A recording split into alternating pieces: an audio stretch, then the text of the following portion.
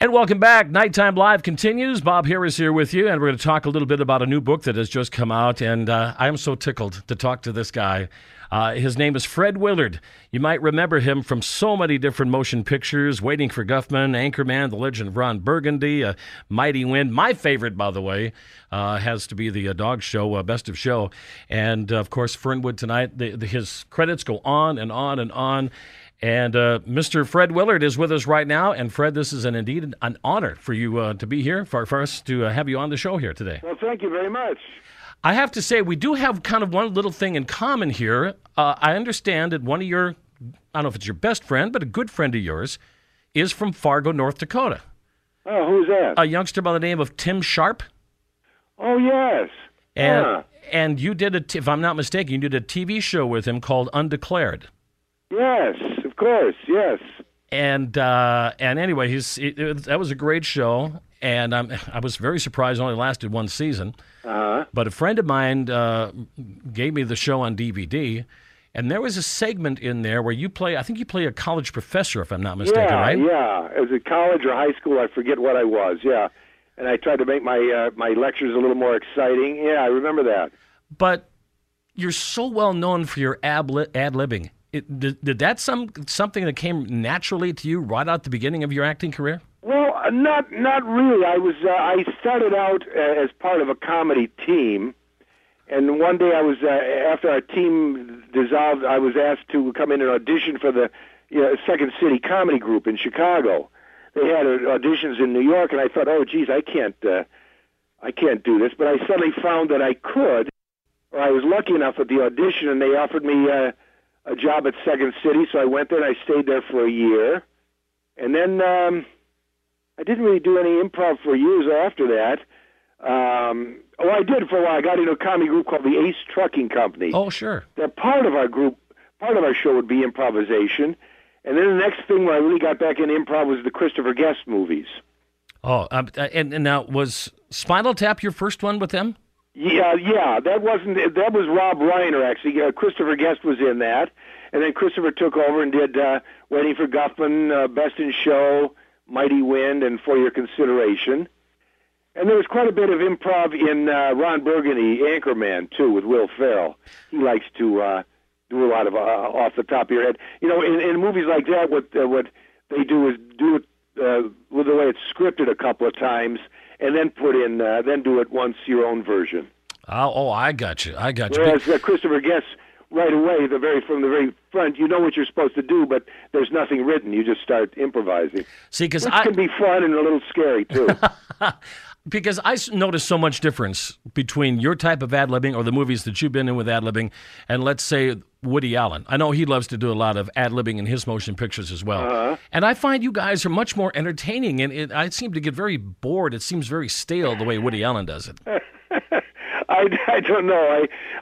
You can tell he's doing some improvising, but I've always wanted to be in a Woody Allen movie. I just love his movies. Even a lot of them I get kind of critically panned and all, but something always interesting about them. I don't know how he works. I'm not sure. We just know he plays the clarinet once a week. That's yeah. Fred Willard is our special guest tonight here on KFGO. Fred Willard's magnificent movie trivia book. We're going to talk more about that in just a couple of minutes. By the way, I have to say congratulations, another Emmy nomination. Yeah, isn't that great for this show, Modern Family, which is kind of, everyone seems to like that show, and I was just a guest on it twice, and I got nominated as a guest, for one of the episodes. So that's going to be fun. I think you were the grandfather of the kids, right? Yeah, the father of Ty Burrell, and kind of a wacky part, and it was a lot of fun to do that. That show was the same thing as scripted, few takes scripted, and then they say just make up what you want to, and which is kind of uncomfortable, Frank. I would just as soon just do what they've written, particularly if it's good. Uh-huh. If you want to change a little bit, okay, but then suddenly they're asking you to rewrite the script. But I forget how much was improvised and how much was written in that. I looked at your IMDb or whatever it is on the internet, and you do a lot of episodic type shows where, you're only in one or two of them, it seems, and then you're gone. Is that okay with you, or would you rather have like a full season of series to work on? Well, yeah, I think a whole season is much more fun. You get into the groove, and every week, the actors, it's such a hit and miss with actors. Do you have a job? Do you not have a job? But even if you're on a series, you never can tell when you're coming some week and you're written out or they've recast it. I did a series about 2 years ago with Kelsey Grammer and Patricia Heaton called Back to You. And it happens all the time, but where they're rehearsing before they do what they call the first episode, the pilot. And you come in one day and there's a new guy playing the part of someone in the cast, and it's kind of frightening. It must be the feeling, you come in back in Nazi Germany and one of your friends has been taken away. Well, what happened there? And the guy who replaces him is good, but not that much better than the first guy. So, it's happened to almost every actor that you get canned from a series, or the next episode they've recast it. So even if you're a regular on a series, it's never that much job security. But I found that in this world, there's not much job security in everything. Am I right? Well, yeah, that's true too. But what I guess when I take it back, what I mean about it, you mentioned Patricia Heaton. You were on Everybody Loves Raymond. You weren't in every episode. Oh, I see what you mean. Yeah. No, I would have liked to have been in every episode. Sure. Because that was a fun show to do, and. But when I go back, they'd welcome you back like you were, oh, so good to see you. I'm so glad you're back. So it was a nice feeling. But I think I was doing something else at the same time, too.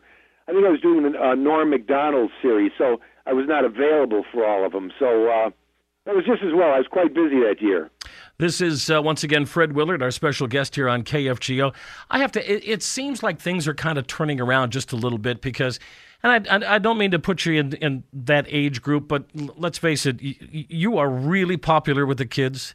We saw Betty White a couple of months ago, Saturday Night Live. The kids just absolutely ate her up. What is the deal where the younger generation is all of a sudden turning around and coming to the older actors, the class people? I don't know what it is. It's just that maybe they're just... submerged with the same people all the time, and suddenly they see something with someone else. And I was that way with when I was starting out or way through my career. A lot of the old time comics, I was, they're corny, they're old. Then a few years go by, and you suddenly see something they did, like Jackie Mason. Suddenly, someone invited me. They said, "You got to see Jackie Mason." I said, "Oh, I remember him. He's kind of hackneyed." But I went down to see his show, and it was like discovering someone all over again. Because everything, it's cyclical in the business. And people have jobs, and then they disappear, and for no reason. It's not that they're bad or good. It's just that, there's always someone new. It's like baseball, too. People can be on the All-Star team for 1 year, and 2 years later you find out they're released, and you say, hey, what's going on here? And welcome back. More with Fred Willard here on KFGO, and we're talking about his career and also his new movie trivia book, Fred Willard's Magnificent Movie Trivia. If I don't ask, people are going to call me, but Fernwood Tonight. With Martin Mull. One of the most hilarious things I think I've seen in years. That was kind of a spin-off of Mary Hartman, wasn't it? It was, exactly. They wanted to have a summer show, and someone came up with the idea of what would a cable show be like if it was broadcast from this town in Ohio, Fernwood. So they came up with that idea, and I got to work with Martin Mull for the very first time, and it was really first time that had been done, a spoof of a talk show, which a lot of people, we try to do it so realistically that people thought it was a real talk show from this little town. And they've tried to do that since, and I've watched these shows, but you can tell right away they're being funny, and it's a spoof, which kind of takes some of the fun away from it. And then you would reunite with him later on with Roseanne, too, right? Yes. Martin and I, we were... did the first gay marriage on TV. And that was a scene, the day that was shot, because Roseanne got just about anyone she wanted to be on her show, and they throw the bridal bouquet, and the lady who caught it was Milton Berle dressed as a woman. And the extras were all Judy Garland and Liza Minnelli impersonators. It was a very colorful day. I have to go back. Where was your first public appearance? When did you first get on television? Well, it was in Canada. I had a partner. We were a comedy act. We were playing in a club in Canada, and they asked us to come on and do their show. And then they said, "Listen, you guys are leaving town. We'd like to tape a couple of segments with you." And so they did. And then they took us in the office and showed them to us. And we'd never seen ourselves on TV. And we were like a couple of idiots. We sat there and laughed and laughed. We thought we were so funny. And then one of our earliest shows, I think we did the Tonight Show when it was Johnny Carson. That was one of the earliest things I did. And then one of the earliest movies I ever did was a thing called Teenage Mother, which I talked about on the David Letterman show a few years ago. And when you know, they found a clip from it, and I was pretty good, but it was a strange movie. And the selling point of it at the time, it was like R-rated because they showed actual footage of a woman giving birth, in a hospital to a baby, and that was the big drawing point. Wow! And I played a baseball coach at this high school, and it was the first movie thing I did.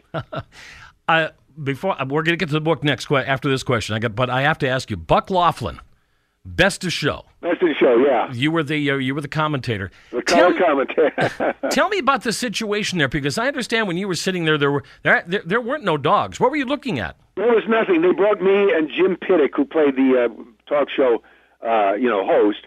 They brought us in the day before, and they showed us footage. They said, "This is what you'll be seeing tomorrow. You won't be seeing anything, but this is what you'll be seeing." So they showed us all the stuff. And the next day we went in, and they had about 50 extras, and they moved them around. And also, when you see the crowd scenes there, Christopher Guest pointed out, he says, if you'll notice, 1 out of every 3 people is actually a cardboard cutout. And you don't notice that unless you look for it. And he said, I said, well, it must cost for those cutouts. He said, yeah, but you don't have to serve them lunch. So I think they had actual people behind us, and Christopher would roll the camera and say, now you're seeing this, now you're seeing that. And our first movie with him had been Waiting for Guffman, and so much of everyone's stuff had been edited out because he filmed like 30 hours and cut it down to 85 minutes. I said, so much of this stuff will end up on the cutting room floor. I said, I'm going to say everything that comes to mind. And I did, and luckily he kept, probably 2/3 of it, which was plenty. Because in watching the movie, it got to the point near the end, I said, I was saying, I hope I don't come on anymore because I've had just about enough of me. Which is unusual for an actor. By the way, is there another one coming, do you think? Is Christopher Guest got another one? I've heard that they might be planning a TV series, which would be great. Oh, that'd be fun. And I think what's happened, so many TV shows and movies have taken on this documentary. I mean, every place I go, someone comes up and hands me a DVD and says, oh, we've done a Christopher Guest, kind of a mockumentary. Would you take it home and watch it? But I take it home and watch it, and the trouble with a lot of them, they have funny toupees and funny outfits, and you say, oh, they're trying to be very funny. I think Christopher Guest's movies, you can watch and think it's a real documentary and not really get that it's that we're trying to be funny, which to me is my favorite kind of humor. You can look at it and say, hey, what happened? That's exactly right. I say all the time, and people turn around in the theater and say, hey, hold it down, Fred. Fred Willard's magnificent movie trivia. Let me ask you one question. Sure. Being from Fargo, I remember the movie Fargo came out. Right. What was your take on that? Did you like it or not? Because for 2 years, every voiceover guy in Los Angeles was doing a Fargo accent. Except me, I think. I mean, you'd go in to read for something and say, now, can you do a Fargo accent? And I would try, but I didn't really get into it. I'll tell you what, there are portions of like northwestern Minnesota where they're so Scandinavian. I went up deer hunting there it was a number of years ago, and I came back with a Scandinavian accent, just like you would hear in Fargo. Yeah, it's like going to Canada. You come back with a Canadian accent. Yeah. It's easy to fall into it. By the way, not every house has a wood chipper, okay? Tell us about this book. It's not only movie trivia, but it's a game all in one, right? Well, it's just a book. You don't need cards or a board or anything. You get multiple a question with multiple answers, and then when you turn the page to see the answer, most of the times you'll not only get the answer, but a little trivia about the movie, which is very interesting to me. I'm trying to think what, Clint Eastwood, he's famous for saying, go ahead, make my day. Mm-hmm. What was that from? Well, everyone will say, oh, Dirty Harry. It's not. It was from Sudden Impact. And then there was another, let's see, the movie Giant. James Dean, he was killed shortly after the photography was finished, but they had looping. He had to do voices, so they had to call in his friend Nick Adams to do his voice on a lot of the scenes. So now what I want, it makes me interested to go and watch that movie and see if I can say, hey, that's not James Dean talking. All right, here you go. Godfather, 1972. Where did the hitman turn Sonny into Swiss cheese? Well, that was I'll give you the selections. Church, restaurant, barber's chair, toll booth. Oh boy, I think it's the toll booth. Toll booth, absolutely right. You know your trivia. Yeah. But there was where was the scene in a restaurant? That was very graphic. Oh, that's when Michael popped the one guy and then the police chief. Yeah, right. and the gun was hidden in the bathroom, which was taken from a true story. Yeah, that was a bloody scene. And well, Fred, can they pick this book up anywhere? I would imagine, right? I think they can. Yeah, I think they're just about going on sale. I was a part of a podcast show last night, and afterwards a book company had my books in the lobby, and it was surprising. A lot of people lined up to buy it. It's not very expensive. I think a lot of them just want to say hello to me, but it was a lot of them picked up the book. So I think it's a good gift. It's a good something for a family to sit around. You don't have to pull out a board and cards, and you can cheat. You can read it through and then play it with your friends, and you'll know all the answers. Over 900 questions, by the way. Wow! And so it's really cool. And by the way, Buzz Time, who puts the book out, gave us some prizes. So in a few minutes here, folks, you stick around. We're going to give you a chance to win some prizes. I'll ask you a couple of questions out of the book. Now, they're good people because they had researchers come up with all this stuff, and it's really full. I think they have another one out about TV trivia. I think Dick Van Patten put that together. So I read that. That's very interesting. And it's interesting. As I put in the acknowledgement, I said it's interesting that people love movies so much that just the trivia about them has become a source of entertainment. Now, before I let you go, okay, I've got so many people, and I'm serious, talking about Waiting for Guffman. Did you ever talk to Maria Muldaur after that version of Midnight at the Oasis? Yes, I did. Did you really? I was down in Mexico at some place for a film festival, and she was a performer there, and she was thrilled, and she just loved it. And she did 2 shows that night outdoors, so we sat through her first act. She never sang it in the first act, so we had to sit through till midnight before she did Midnight at the Oasis. And the reason that Chris Guest put that in the movie is he went to high school with the guy who wrote the song. Oh, okay. Yeah, so there's trivia which is not in the book. I guess it may be in the book. I don't think so. But it's, and I did meet Maria Muldaur. She's a little more jazz. She's kind of jazz-oriented, very, very talented. I tell you what we're going to do here as we say goodbye. We're going to play Midnight at the Oasis, the Waiting for Guffman version, so we can let the folks know what that's all about. Come about? That was we went in to do that audition in there, and it was like a real audition. We walked in, and the cameras were on, and it had been my idea to do that. What that is a spoof of an old Taster's Choice TV commercial, which was kind of they had like 4 episodes, which I thought that most people would think was good acting, good drama. And Chris wanted to do that song, so we combined it both in that horrific thing you saw in the movie. We were the most annoying couple you'd ever see, me and Catherine O'Hara. And if I remember right, it's the same. You have the same like jogging suits on, right? Matching jogging suits, of course, with a towel around our neck. Fred, I don't know what to say except I have just been. This has just kind of made my month, my year so far. Oh, that's so nice. Thank you. And if you ever come to Fargo, or if you've ever got anything you want to talk about here in Fargo again, movie, TV, whatever, I want to hear from you, okay? Wonderful, wonderful. Thank you. Fred Willard's magnificent movie trivia book at stands everywhere. Check the internet as well.